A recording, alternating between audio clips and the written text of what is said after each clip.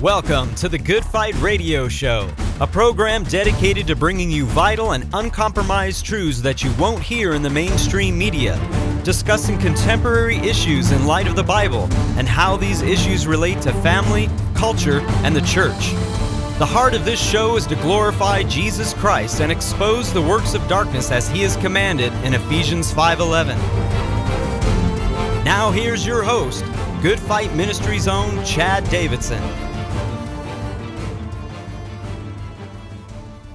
If sola scriptura is true, then Protestantism is true, period. If it was our Lord's intention for Scripture to function as the sole and sufficient, infallible rule of faith and practice for the church He established, then Protestantism is true. While that statement might have come from the lips of Joe or myself, actually, funny enough, that is from Catholic.com in an article against Sola Scriptura. So, Joe, one of the things we want to do in this episode of this series of Catholicism Examined is to look at the doctrine of Sola Scriptura, as it's been called, the colloquial term, I guess we would say for it, and see whether or not it's true. Because according to Catholics themselves, if this doctrine is true, therefore Protestants are right, they are wrong, and what we are protesting against, we should probably continue to protest against. So with me as always to discuss this very, very important topic is the president and founder of Good Fight Ministries and pastor of Blessed Hope Chapel in Simi Valley, California, Pastor Joe Schimmel. Praise God. And before we carry on, because you've got some great questions we need to look at, just to define our terms, when we say sola scriptura, it came out of the Reformation, and it's a Latin term that literally in the Latin means scripture, by scripture alone. You know, that's our final authority. It's God's word. He has authority over us. Our fellowship, Blessed Hope Chapel, doesn't have ultimate authority over a soul. No church that claims to be the true church has authority over any individual soul. All doctrine, whether it's doctrine or practice, it has to be based on what God's word says. Now we can say, "Hey, thus saith the Scripture," and to the degree that a church lines up with Scriptures, to the degree that that church shares in the Lord's authority and submission to God. But to just say, "Hey, you know what? We think you should bow down to Mary," and lash yourself 50 times and you'll get out of purgatory sooner or something like that. That's not based on Scripture, and that's based on a lie. Yeah, I think one of the most important things that hopefully we can bring out here in this is, as Joe mentioned, a proper definition of understanding what we're trying to say when we ask the question as to who has the authority over the church, what defines what the church is. It's really who defines what the church is. We're talking about the means by which He does define, but who defines what the church is? Who defines what church discipline is? Who defines exactly what the church is supposed to look like in its conduct and the way it practices the faith that Jesus Christ, that as it says, that was once and for all delivered unto the saints. So we want to talk about specifically this understanding of authority. And that's what this episode's going to be about, because that's what it ultimately comes down to. And so the first thing, Joe, that we want to do is go over what does Rome say regarding the Scriptures and the church, and who has ultimate authority as to who and how you read the Scriptures, and what sort of authority they have as the final authority versus the church. So I'm going to read directly from the Council of Trent, Session 4, concerning the edition and the use of the sacred books. This is an authoritative Roman Catholic council that stands to this day, vouchsafed again by Vatican II, saying the Council of Trent stays as official Catholic doctrine. This is what they believe in regard to who has the ultimate authority. And just as of yesterday, if you guys didn't hear, Pope Francis says we need to go back to Vatican II and brought that up once again. So just so you know, that affirms the very thing that I'm going to be reading from right now. Furthermore, in order to restrain petulant spirits, it decrees that no one, relying on his own skill, shall in matters of faith and of morals pertaining to the edification of Christian doctrine, resting the sacred Scripture to his own senses, presume to interpret the said sacred Scripture contrary to the sense which Holy Mother Church, who is to judge of the true sense and interpretation of the Holy Scriptures. And Joe, it's really interesting because this decree here and other statements made by different popes actually had the laity not reading Scripture. Yeah. It had the laity not allowed to write books. Anything that was written concerning Scripture needed to be looked at through the lenses of what they call the Holy Mother Church. Hence the Dark Ages. Exactly. And so, Joe, this danger here, this statement comes with a lot of danger to it, with the practice of them walking the Scriptures as they are the dog walker of the Scriptures, letting you know exactly what the Scriptures indeed say. Yeah, especially in the context of the fact that the Roman Catholic Church has nearly 100 different false doctrines.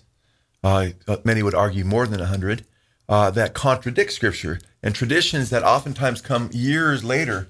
The Assumption of Mary doesn't come until like it's ratified as doctrine in 1950, not too long ago, just before I was born. That became an official doctrine in the church. And we want to believe that they want us to believe that trumps Scripture, and that we must go with that above what we believe the Scriptures say about Mary. This is very serious, Chad. So I think there's a lot of Scriptures that are very clear that teach sola scriptura. There's no doubt about it, because the apostles, constantly appeal to Scripture. Jesus himself, the Lord says in the Old Testament, he puts his word as high as himself. In fact, in the New Testament, in the book of Hebrews, and quoting him from the Old Testament, God swears by himself. He's the ultimate authority. He doesn't swear by the Catholic Church.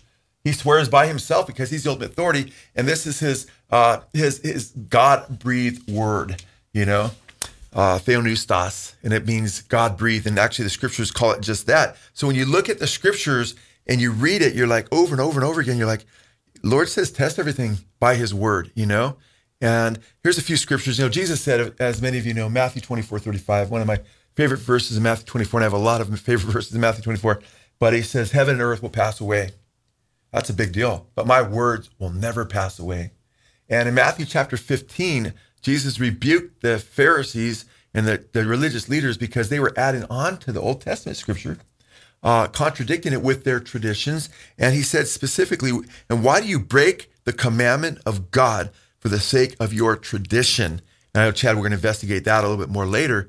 But Chad, you referenced a really wonderful Scripture that we probably both have memorized because it's such an important Scripture. That's Jude 3, where Jude, the half-brother of the Lord Jesus Christ, he says he commands us to earnestly contend for the faith which was once for all delivered unto the saints, right? And then he warns the very next verse, for certain men have crept in unaware, turning the grace of God into license for morality and denying the Master and Lord, Jesus Christ. So there's false teachings coming in. So in that context, on the basis of combating their false teachings, we've received this body of faith. And sometimes, Chad, as you know, when we see the faith mentioned in Scripture, oftentimes when there's not a ho before there or a definite article in the Greek, it's speaking of personal faith. Not always. Sometimes it's speaking of the body of Christian doctrine. But almost probably every commentator agrees that when he's saying earnestly contend for the faith here in Jude 1:3, he's talking about the body of Christian doctrine, which was once for all delivered unto the saints.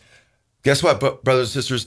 The faith, which is the rule of faith and practice, which is God-breathed, the Word of God was delivered to us hundreds of years before the Roman Catholic Church even formed under Constantine and Augustine and those folks. So Paul says, and we also thank God constantly for this, that when you received the word of God, and talking about the church of Thessalonica, which you heard from us, you accepted it not as the word of men, because the word of men doesn't have authority, guys, but as what it really is, the word of God, which I love this, which is at work in you believers, because it works effectually, as the King James says, in the hearts of those who believe, which is part of the self-authentication of Scripture, as the Holy Spirit bears witness to us that we're reading the Word of God, which is something we'll get into later. But the Scripture is not the word of popes and cardinals and bishops and many of the offices that aren't even mentioned in Scripture, which come later. It's a lot of fake traditions, right?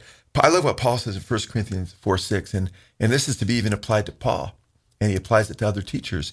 He says that do not go beyond what is written.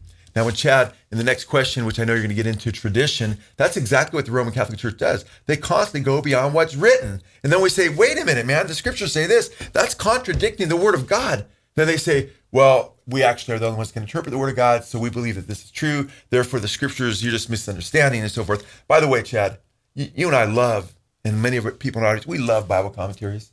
There's some amazing Bible commentaries. You'll be hard pressed, brothers and sisters, to find Roman Catholic Bible commentaries. Try to find how many Roman Catholic Bible commentaries you can find on the book of Acts, for instance. Or they're just partying around because they're not real scriptural as a people. Sadly, Isaiah, I love Isaiah 18, 19, and 20 because they're talking to the dead. Kind of like Catholics do when they talk to Mary and the saints, so-called, is Isaiah says if they don't speak according to the word, it's because there's no light in them, right? They don't have any dawn. They don't have any light. I love 2 John. It says that they're to abide in the doctrine of Christ. And anyone who does not abide in the doctrine of Christ does not have God. Rome does not abide in the doctrine of Christ. They don't even believe the atonement is finished. They believe Jesus is perpetually being sacrificed at the Mass and so forth. And they have a different Jesus in some ways, And 2 Timothy 3, 15 and 16. And how from childhood, Paul writes to Timothy, that you have been acquainted with the sacred writings, which are able to make you wise for salvation through faith in Christ Jesus. You mean Paul, he didn't need the Roman Catholic Church to be wise unto salvation? That's right. 2 Timothy 3, 16 and 17. All scripture is God-breathed and useful for teaching, rebuking, correcting, training in righteousness, so that the servant of God may be thoroughly equipped for every good work, as long as he checks in with the Roman Catholic Church. No, doesn't say that part at the end, okay? It's sufficient for faith and practice, Chad. That's why we believe it's a sufficient guide, gives us all the ultimate answers for belief and practice, and that we are bound by Holy Scripture. When the Roman Catholic Church enters in all these traditions, and we have these warnings from Scripture not to believe these things that go beyond the Word. And my heart's break for Roman Catholics who are believing all these traditions that you do not see rooted in apostolic teaching. All the Assumption of Mary, the Immaculate Conception. You'll never find that in Scripture. You'll see they come hundreds of years later. And why would you believe something that men make up years and years later when you have corrupt popes over and over again that are fornicating and committing adultery and all kinds of heinous things? And we're supposed to believe that they're infallible when they speak ex cathedra, and when they make up new doctrines that are nowhere found in the apostolic writings, in the teachings of Jesus. We're going to go with Jesus. And we encourage you to do that as well, because your salvation depends on knowing Jesus and following him and not the false teachings of men. And Joe, one of the scary parallels that I found when studying Rome, when reading through Trent, and when looking at the doctrines of the Roman Catholic Church, is that so much of this language, just like we just read, so much of this language is so clearly in parallel with that of the doctrines of not only, obviously it's Rome, but we're talking about Mormonism, we're talking about Jehovah's Witness, and even Islam. Do the same thing. Yeah, the danger here is that parallel of you can't see the scriptures without our lens. And that right there is so unbelievably dangerous. One, just from the very scripture that you just read from, Joe, 2 Timothy chapter 3, verse 16, not to mention the verse before it, 15. I wonder if Timothy, I wonder if his grandma and mother, if they were, cardinals, or if they had certain creeds or doctrines were they able to share with him the scripture that was able to make him wise unto salvation? They could have been burned at the stake in certain eras of the Roman Catholic Church for doing that. Oh, without a doubt. Teaching of scripture. And you see that going on, but ultimately, over and over again, as you already quoted from Matthew chapter 15, that the doctrines of men, that people teach these doctrines of men, and they make them as if they are the commandments of God, and they therefore nullify the word of God. They make it void. It's really heartbreaking. And Rome is not the first one. They aren't the last one to do this. In fact, this is exactly over and over again when you look at cult-like behavior. Cult-like behavior tells you, you can't understand this unless you see it through my lens. You can see that from false teachers from pulpits all the time. You can see that over and over again. And I'm going to read straight from the Watchtower Society. Now, the Watchtower Society is the Jehovah's Witness through Charles Taze Russell. And the Watchtower Society is the lenses by which you, according to them, need to see the scriptures in order to understand them. And those aren't my words. This is straight from the Watchtower Society themselves. Quote, "Thus the Bible is an organizational book and belongs to the Christian organization as an organization, not to individuals, regardless of how sincerely they may believe that they can interpret the Bible. For this reason, the Bible cannot be properly understood without Jehovah's visible organization in mind." And the Jehovah's Witnesses are not the only ones who who have this viewpoint. Roman Catholics are not the only ones that have this viewpoint. This right here is from the 1992 First Presidency Statement on the King James Version of the Bible. And this is signed off by Ezra Taft Benson, Gordon B. Hinckley, and Thomas S. Monson. The most reliable way to measure the accuracy of any biblical passage is not by comparing different texts, but by comparison with the Book of Mormon and modern day revelations. Now, Jehovah's Witness, Mormonisms, and Romanites, none of them are the only ones to do this. This is going down over and over again. And in fact, even when it comes to Muslims, when a Muslim looks at the Bible, they will say that the Bible is accurate as long as it's interpreted properly. The Bible is accurate as long as it's interpreted through the lenses of Islam. So when the Quran quotes the Bible, that means it's correct. When Jesus makes the clear claim that he is the great I am, that he is the Son of God, then it's wrong. Why? Because it contradicts what the Quran teaches. The same problem that Mormons have when it comes to reading through Isaiah, the same problem that the Watchtower has when it has to look at John chapter 2 and Jesus saying that he will raise himself up from the dead, when Romans chapter 10 makes it clear that Jehovah raises Jesus from the dead, and they actually call Jesus Jehovah in their own terrible translation.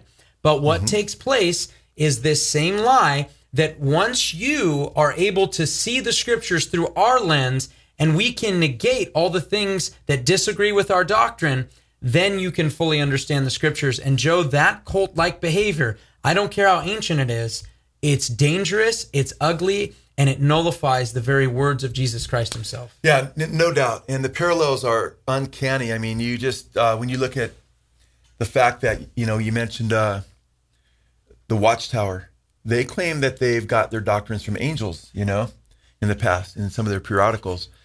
They've claimed that if you have the Watchtower magazines and the Bible, and you don't have your Bible, now you just have the Watchtower, you'll have the light of God. But if you have your Bible and you jettison the Watchtower helps, their interpretations, in 2 years, you'll be in darkness. This is wicked, man. They call themselves the Jehovah's faithful slave, which is, by the way, way out of context when they're looking at Luke chapter 12 there. And also, it's important to understand when you look at with Mormonism, and Chad, you're exactly right.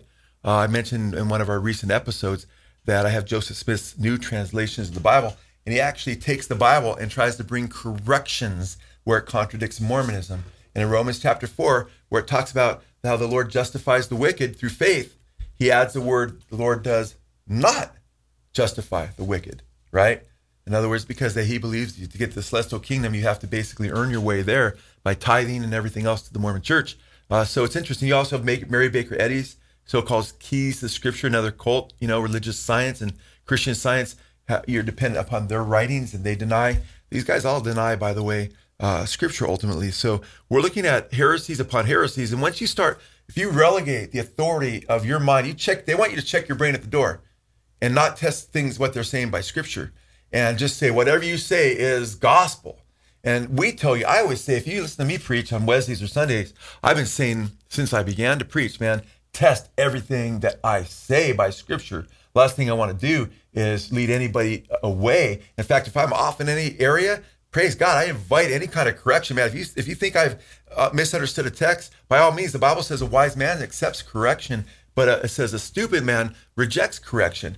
And it's interesting, Chad, because this whole idea about papal infallibility, about Rome being the infallible church. In fact, it's interesting, the scriptures never predict an infallible church. They claim to be an infallible church in all their doctrines, which is just laughable if it wasn't so tearful, so sad, because so many souls are being damned. They claim to be the infallible church, but so you really can't question what they're teaching. But Chad, that wasn't the Apostle Paul's heart. In the book of Acts, or the book of Galatians chapter 1, before you get to Acts, Paul says, which is really ironic because he's warning those who are believing that you have to earn your salvation through circumcision and works of the law in the Old Testament. And Paul says, we always emphasize the angel part of that verse, but we dare not miss the we there. If we or an angel from heaven preaches to you another gospel that which we preach unto you, let them be anathematized. Anathema in the Greek, cursed, which is so ironic because the Roman Catholic Church hasn't just added things from the Mosaic Law, like you've got to keep the Sabbath, which is not part of the New Testament teaching. They've also added on that you have to keep all these different traditions, which we'll get into in a little bit, which is just grotesque, to be saved. And Paul pronounced an anathema on them, which is really interesting because the Council of Trent pronounced an anathema on the Apostle Paul by saying anyone who teaches that you're justified by faith alone and not through works is cursed or anathema. And Paul would fall under that. Jesus would fall under that. Of course, the Roman Catholic Church has no authority condemning Jesus or Paul. And they'd say, well, Jesus and Paul didn't really mean what it seems like they're saying there when Paul says you're saved by grace through faith and not of yourselves. It's a gift of God, not of works, lest anyone should boast. He really doesn't mean that. And you guys just don't understand what we teach here. No, I'm going to stick with Paul, man. I'm not going to get close to what you teach. So what's interesting, Paul in the book of Acts, chapter 17, they were in Berea, and the Bereans were testing what Paul was saying. And they were searching the scriptures to see if what he was saying was true, because he was teaching that Jesus was the Mashiach, the Messiah of the Old Testament, and that salvation comes through grace, by grace through faith. And as they taught that, they were searching scripture day after day. They were looking at what he said. Let's see if what you're saying is here. And they were blown away. And they accepted the word of God with all readiness. And the scriptures tell us, and it's just beautiful, Luke tells us in Acts chapter 17, verse 11, that the Bereans were considered more noble-minded than those of Thessalonica, because they searched the scripture daily to see if what Paul was saying was true. That's what we do. That's what we want to be good Bereans. Can you imagine Paul saying, how dare you guys search the Old Testament? Don't you realize I'm an apostle, one of the apostles of the church, not one of the 12, but one of the apostles of the church, and how dare you check me out? You're anathematized because you're questioning a representative of the Roman Catholic Church. No, he wasn't Roman Catholic, first of all, right? Never heard of the Roman Catholic Church then, right? He didn't condemn them. They were considered noble-minded because they tested what he was saying in light of Scripture. Yeah, guess what, man? You test Rome and you're saying, hey, you guys seem to be off here. Like it says not to talk to dead people. Just go to God, it says in here. And where are you taking me? We're going to burn you at the stake, man. Because you shouldn't even have that Bible. No wonder they kept the Bible from people, man, because it revealed all their ugliness, all the wickedness of Rome. And we love people that are trapped in the Catholic Church. We look at them as victims. We're wanting to rescue them out of the fire. So if you're in the Roman Catholic Church, we love you. But if you're in the Watchtower or Mormonism, it's not attacking you. We're attacking the lies that are deceiving you, saying, man, you need to adhere to sola scriptura, by Scripture alone. God's word, His word, is authoritative. And every cult and every false religion, including the Quran, Islam, and the Quranic verses there, are destroyed when you look at them in light of the Word of God. Yeah, Joe, and one of the things I've really found interesting when just looking at canon as a whole, and specifically when you deal with Acts chapter 17 there, you kind of get to see the first one of the first places where we can actually look and see an identifiable property that makes something part of Scripture and not. And one of those is, does it line up with that which has already been revealed by the Lord? Amen. And Paul, his teaching, along with Peter, along with James, along with Jude, along with John, Matthew, Mark, and Luke, and so forth, all of their teachings lined up with what God had already revealed, the promising of the Messiah that was to come, and the revealing of that Messiah to us, because God had already spoken many times and in many different ways, but now speaks directly through His Son. Amen. As He appointed the apostles to have this duty of the keys of the kingdom of the church, so that God would plant His church to the apostles, and we would have apostolic succession through the word which was given to us, the covenantal documents of the New Testament. That's what you read, is the new covenant. That's what we're reading every day. And if it didn't line up with what was already revealed in God's word, it would have gotten thrown out. And in fact, good point. As we look at Acts 17 and you look at Paul specifically, that he was getting checked by that very thing, because we don't want any tradition. And every one of us comes with a tradition of some sort. If somebody you got saved in some arena, you probably have a tradition, and some of those things get thrown away as you read the scriptures. Scripture, you got to get rid of traditions, man. And some the of them traditions that contradict Scripture, you got to get rid of. Yeah, amen. And the thing is, though, is that we need to look at them in light of what? In light of the ultimate authority, which is not solo ecclesia. It's not the church which dictates what the Word of God says, but ultimately it is the Word of God itself, as it does self-authenticate. And we'll talk a little bit about that later. But these are not just simply my opinions. These are not just Joe's opinions. Once again, as Joe already mentioned, check all this according to not the doctrines of Rome, not some, historical survey of certain church fathers to make it lean and sound like, oh, they kind of teach what we taught here, even though sometimes they're completely silent on the matter, or sometimes they teach completely contradictory to what you're already saying. But here's what Jesus warned of the Pharisees. And I have to say, and this is not only my opinion, it's the opinion of many scholars as well, when you look at the parallels between the Pharisees and the Roman Catholic Church today, it is mind-boggling. Yeah, it absolutely is. It is mind-boggling.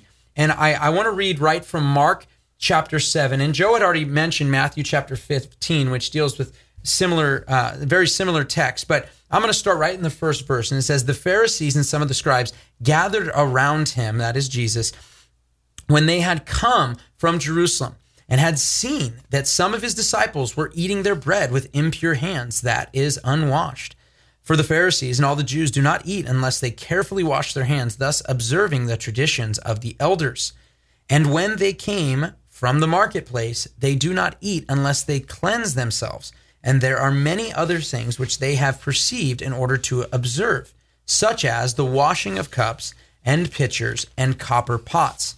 The Pharisees and the scribes asked him, why do your disciples not walk according to the tradition of the elders, but eat their bread with impure hands? And he said to them, rightly did Isaiah prophesy of you hypocrites, as it is written, this people honors me with their lips, but their heart is far from me. But in vain do they worship me, teaching as doctrines the precepts of men. Neglecting the commandment of God, you hold to the tradition of men.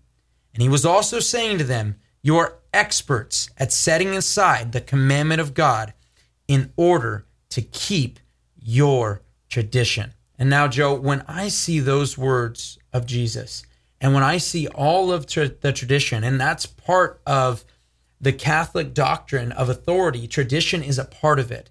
But when you see Jesus speaking out against it over and over again like this, so clearly, and it's so heartbreaking to see that, and then to read through things like Trent and even other councils as well, or doctrines and catechisms and so forth, and reading through those things and seeing, man, just right there in Mark, right there in Matthew 15, we see him so clearly warning against this sort of behavior, and then even saying, guess what?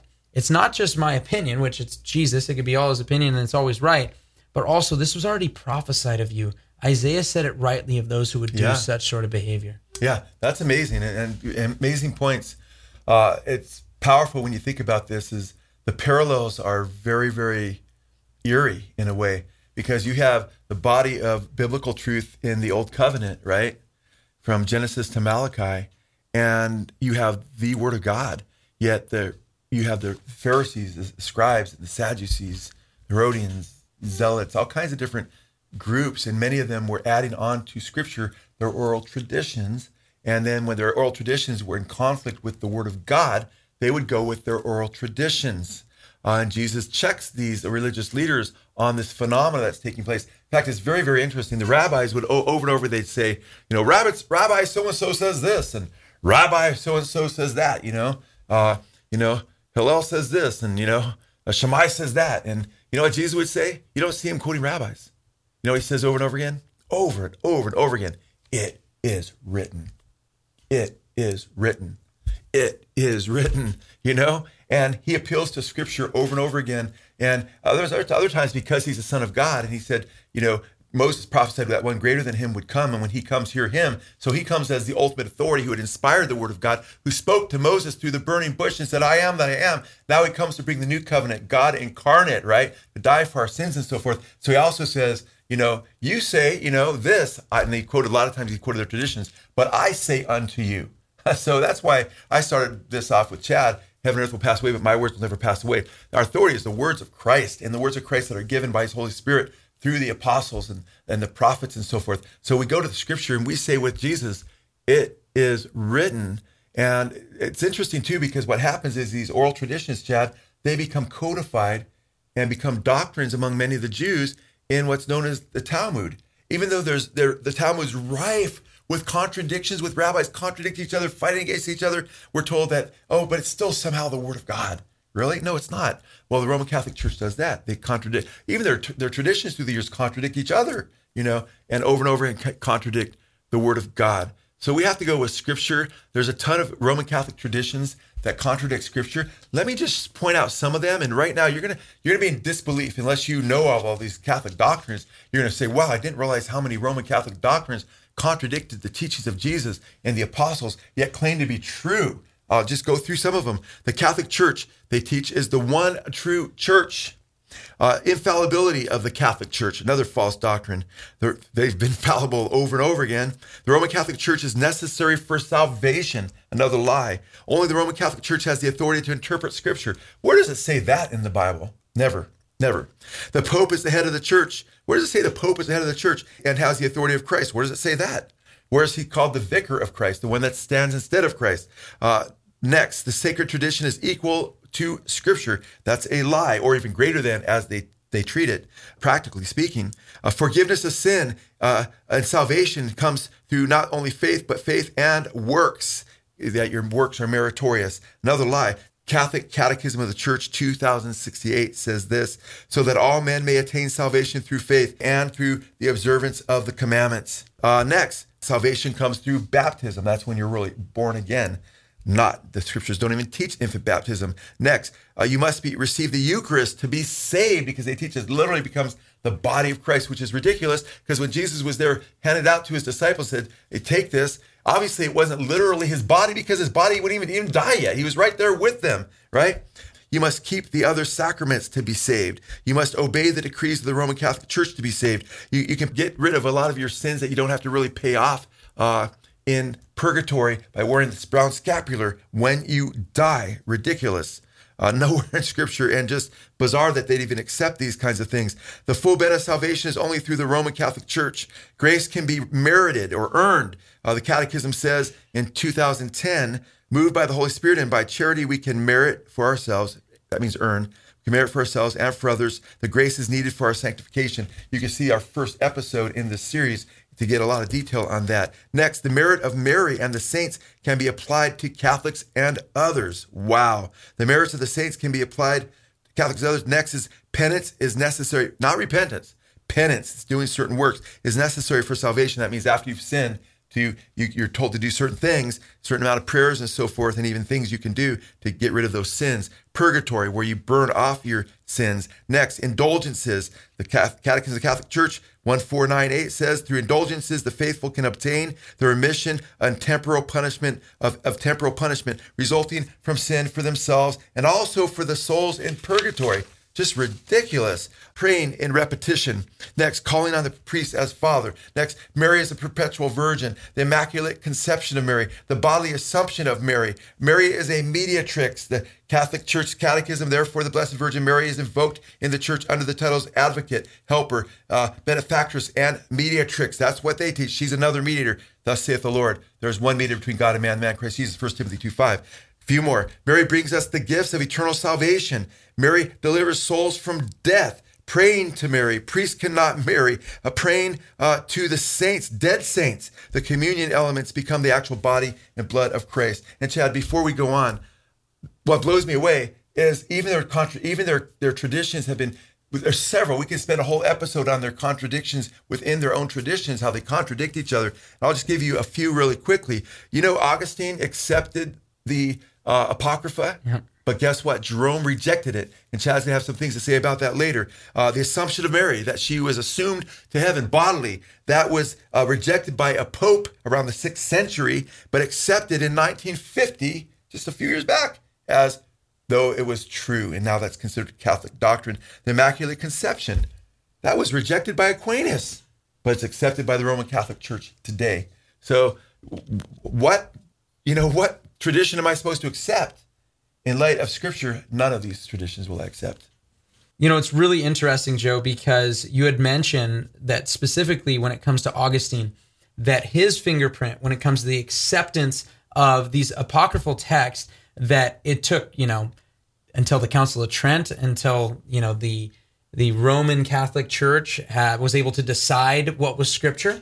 Yeah. And it's really, really interesting because I'm going to read from what the church, the anathema that they have for those who do not accept books like Tobit and Maccabees and so forth as Scripture. We're not saying not as historical books, but do not accept them as Scripture. And this is what they actually say. If anyone receives not as sacred and canonical the said books entire with all their parts as they have been used to be read in the Catholic Church, and as they are contained in the old Latin Vulgate edition, and knowingly and deliberately contemn the traditions aforesaid, let him be anathema. Now that's a problem because this is in the preface.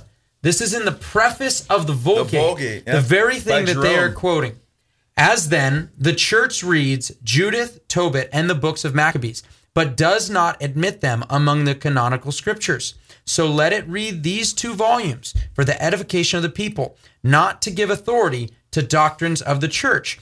And you wonder why he might have said this? Well, we could read something like Tobit 12:9 and realize real quick why this wouldn't be accepted. For almsgiving saves from death and purges all sin. Those who give alms will enjoy a full life. Work salvation. That's not even the Mosaic law right there. That's a tradition. This is incredible. And Joe, if we made a graphic right now of the New Testament, and we started with Matthew, then Mark, then Luke, then John, then went through all of the letters, the epistles, and then went through the book of Revelation, I can show you with my hands how many times that the New Testament quotes from any of these apocryphal books as Scripture. Yeah. Do you know how many, Joe? Oh, yeah. 0. Yeah, precisely 0. Yeah. Precisely 0. And here is one thing that really is frustrating. When Paul wrote to the Romans, he talked about how the Jews, what advantage is it to be a Jew? Well, they were entrusted with the oracles of God. Think about that. They were entrusted with the scriptures that we have.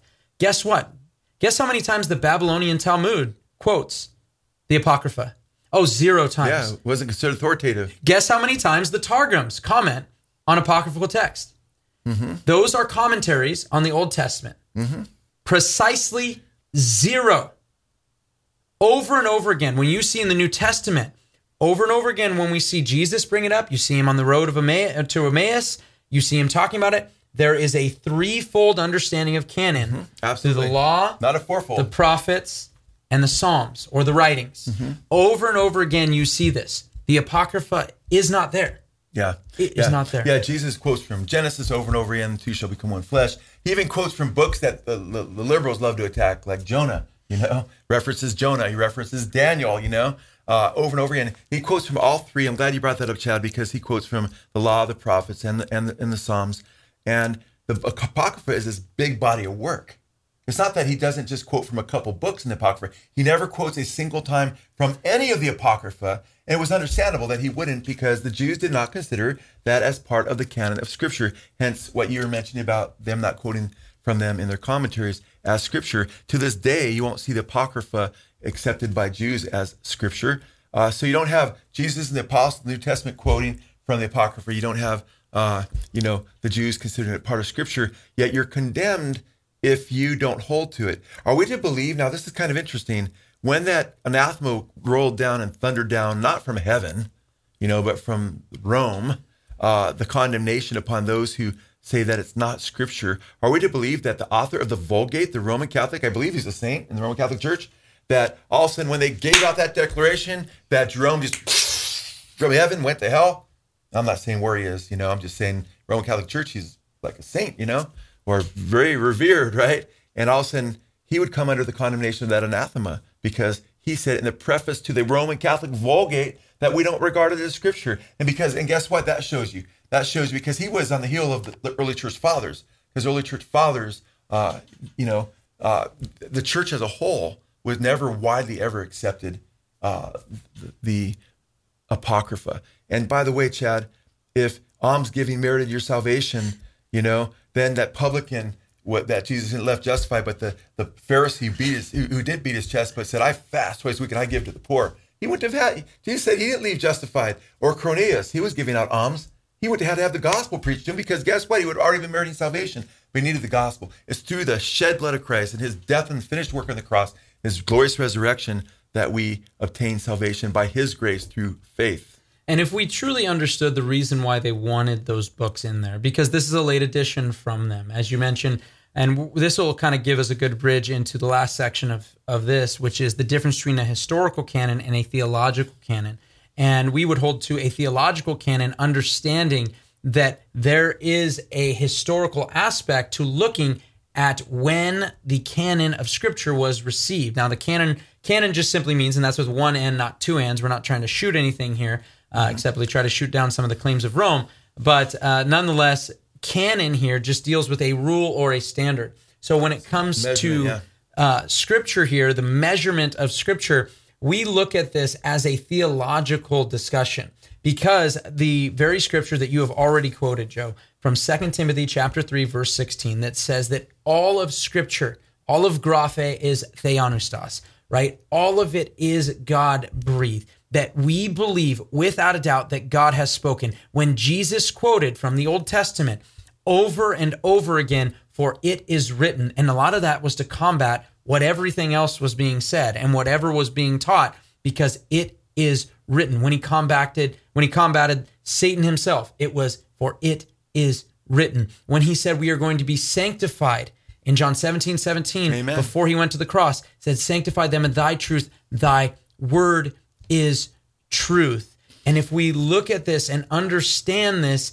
when we go back and look at the history, that we won't look at it and say, oh, I need to find the exact time that every book was accepted, and therefore now I understand when it became Scripture, but rather they are discovering that which is Scripture. Sir Isaac Newton never invented gravity, right? He discovered that gravity existed. In the same way, when we look at the Gospel of John, when John was writing the Gospel of John, before the ink was dry, it was already theopneustos. It was already God-breathed, and no church, no council, no decree made it so. Ever, ever, ever. And these are dangerous things for somebody to try to say, and they will say this, by the way, we gave you the table of contents. It's from the Holy Catholic Church. It's so That's ridiculous. where you got your table of contents. They didn't come around until hundreds of years after the Scripture was written. And when Peter is talking about Paul's Scripture and how even after Paul has rebuked him with regard to the Church of Galatia, and Peter talks about in 2 Peter chapter 3 how the unlearned twist the Scriptures, they distort the Scriptures as they do. He says they twist Paul's teachings as they do the other Scriptures. He's calling Paul's writings Scripture. Catholic Church didn't have to tell us Paul's writings were Scripture 3 centuries or 4 centuries later. They already were Scripture because it's the Word of God. And if you read the Scripture, they were accepting it. The New Testament Church was accepting this as the Word of God. In the first century, the New Testament books were already considered Scripture. You have to wait till the Catholic Church says that. Like Chad said with your illustration, I was going to use a diamond, but a great illustration is the one you had just used. Newton discovers gravity. That didn't make now gravity exists.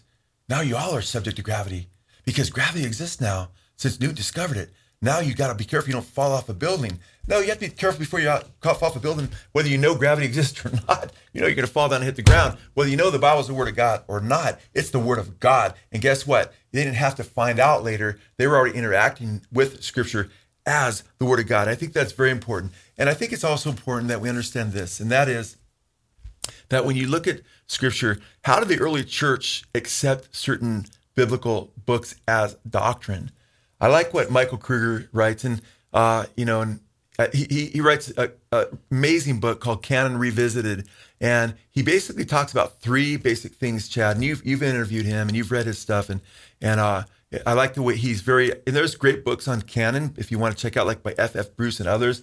But I think Kruger is a great place to go because it's not too erudite, not over your head. Yeah. It's written maybe at a college level, but you can understand if you're a high school student, just might have to read a few things, or you might be super bright and might be really easy for you.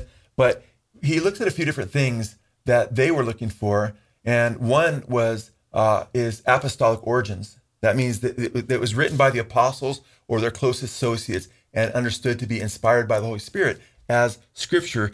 He also talks about basically divine qualities in the Scripture, where there's the pulsation of God's signature. I call it God's signature in Scripture. And the same thing, though, is you can see within the Scripture, whether it's prophetic declarations that are true, come to pass, or a myriad of different ways God reveals himself in Scripture.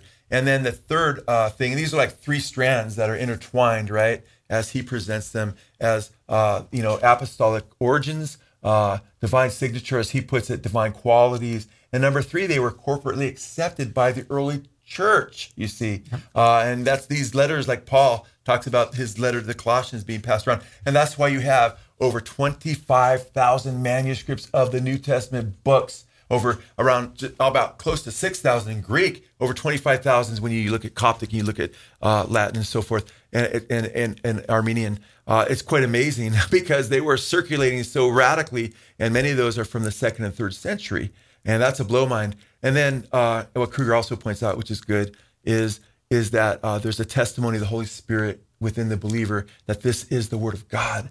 And I think that goes back to the scripture that my brother, who's staying at our house with his wife, Ted and Linda, said, and I just thought, Ted, I know it's so amazing. You have no clue what I'm going to be talking about at our podcast. He says, Joe, this scripture on my heart, I felt the Lord wanted to give it to you. We didn't talk about what I was talking about today. And again, I end my part with that, and we'll say a little bit more, but Paul says in 1 Thessalonians 2:13, and we also thank God continually because when you received the word of God, which you heard from us, you accepted it not as a human word, but as it actually is, the word of God, which is indeed at work in you who believe. And then Ted said to me, he goes, Joe, I want to give the scripture because I was reading this and I just burned on my heart for you. And he goes, because this makes me think of your ministry and your life, And basically I thought that's interesting because that's what we're about, is what does the Lord say, man? I want to bow down before him. This is his word. We worship him. But because we worship him, Jesus says, if you love me, you'll obey my commandments. And if we love him, we're going to keep his word, he says. And he that keeps my word, he says, will never see death. Your salvation comes through faith in Christ's finished work on the cross, his glorious resurrection, and following and trusting what he reveals in his word.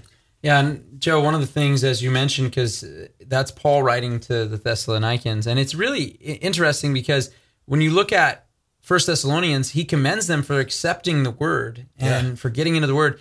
And that comes after he had already, it's not a rebuke or anything, but just saying, hey, the Bereans were more noble than those in Thessalonica. That's interesting contrast. And then you see that taking place, but they accept it and they were ready because they knew this came directly from God himself. Ultimately, that's what they were doing. And when Paul writes to Timothy, he even tells that the church is the pillar that holds up the truth. Guess what? It's not the church that is the truth, but they're the ones that are the pillar, the support that text. That lifts it up so that that's what we're supposed to do. We should be lifting up and elevating the word of God because that is the very thing that, guess what? It can bring someone to a place that makes them wise unto salvation. The Bible is very clear that we are saved by grace through faith. It's a gift of God, lest any man should boast. We don't get to decide and say, oh, I get to do these works and I get to be saved, but it's this gift. But guess what? It says in Romans chapter 5 that we gain access into the grace in which we stand by our faith. Amen. And it says by what? Faith comes by hearing the words of Christ. Amen. And so when we hold up the truth of God's word and we hold up that word that never comes back void and don't just simply go on traditions, guys, it is so important because they accepted that. And he quoted 2 Peter chapter 3, verse 16, regarding you have Peter there who's been rebuked to his face by Paul already. And he's regarding the graphe, the scriptures. And that's what he calls it. He calls it scripture as they do the rest of the scriptures. Mm-hmm. Interestingly enough, 2 Peter chapter 1 has one of the most important statements regarding scripture. So elevate scripture to the same place, one, Jesus has it, and the same place that Peter has it here. When we see in 2 Peter chapter 1, verses 16 through 21, he tells us so clearly, he brings us back to the Mount of Transfiguration. He brings us back to Jesus going there and having Moses and Elijah. And then he talks about hearing the voice of the Father, hearing God himself, telling him how he should hear his son and how he should listen to him, right? And then he says, we now have a word more sure. More sure than what? God speaking from the clouds. So Peter says we now have a word more sure, and it's not simply given to us by man's own initiative, but that men of God, moved by the Holy Spirit, wrote of God. And guess what? That's the same place that he puts Paul's writings later when he says they twist their scriptures. As they do that scripture. Paul's writings as they do other scriptures. As they do the other scriptures. So we see the elevation of the word of God, how high we're to see it. We're supposed to see it higher than God speaking from the clouds. Amen. I mean, think about that. And we have the Roman Catholics telling us we need to put a dog leash on that word. Yeah. And we need to make sure that we're the ones who tell you how to interpret it, how to understand it. This is beyond dangerous. This is death. Right. And it became death over and over again. And it's why all the heresies came out of Rome. It's why all of the murderous rampages that took place from the false teachings and the people they anathematized and the bones they dug up only to damn them because they didn't want people with the word of God in their hands. That was over the word of God, that specific incident, right? And it's only recently, Joe, that we even see them, and it's through podcasts and it's through videos and different, apps that they're sending out to try to get back into the culture again. It's like what they always do. And now they're like, hey, let's get you with a Hollow app. Let's get you the Word on Fire with, Bishop Robert Barron. And let's have Father Schmitz tell you and listen to the Council of Trent, Trent Horn and so forth. And they do this stuff. And now it's like, oh, yeah, well, we read the Bible too. Yeah. And it's like, no, you don't. It's interesting. They don't interact a lot with Scripture itself, which is kind of interesting. Why not? We know why. But when they do, they're trying to uphold, the motivation is to uphold Roman tradition, Roman teachings that come later. I'll give you one example. I did a teaching, I think it was last Wednesday. On, since we're in Reformation Week, so-called, coming up here, is on the Catholic Mary versus Jesus. And I'll give you one example which shows you our motivation. The Bible says, who does the Lord look but to those who tremble at his word, right? We tremble at his word. We want, what do you say here, Lord?